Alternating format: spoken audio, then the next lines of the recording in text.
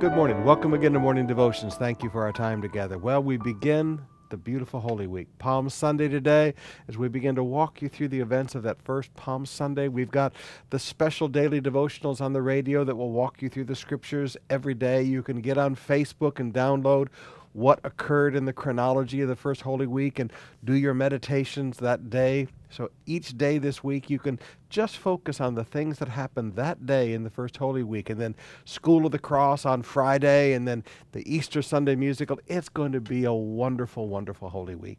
But right now, I want us to come back to Luke chapter 19, some of the teaching that Jesus did in the temple during the great revival meeting in that first Holy Week. Luke 19, beginning with verse 11. As they heard these things, he proceeded to tell a parable, because he was near to Jerusalem, and because they supposed that the kingdom of God was to appear immediately. So Jesus is going up to Jerusalem. They think he's going to, again, set up his kingship, because he is the king, Messiah is the king, and he is going to begin to rule and reign, and he has to teach them that that's not the way it's going to work. He said, "Therefore a nobleman went to a far country to receive for himself a kingdom and then return." He's teaching them, listen, I'm going to go away, and then I'm going to come back and establish my rule and reign, what we call today the millennial reign of Christ. But I want you to notice some things that he says in this parable.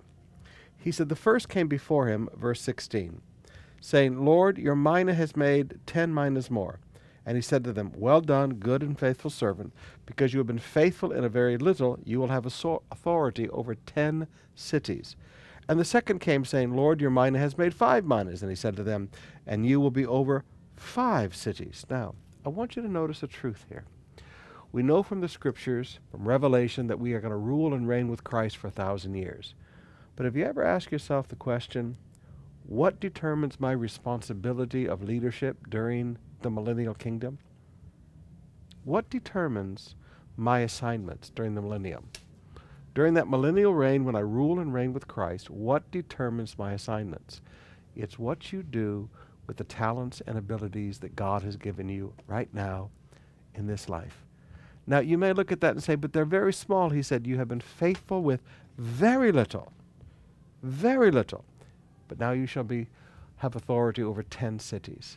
I want to challenge you, brothers and sisters. What are you doing for Christ? Are you bearing fruit and fruit that remains? Are you using your abilities to lead souls to Him? Are you using your abilities to run Bible studies? Are you using your car to bring people to God's house? Are you using your condo or your home to have a Bible study and a source of light in your community? Are you using what God has given you and being productive? Your productivity for the kingdom in this life will determine your responsibilities to rule and reign with Him in the millennium.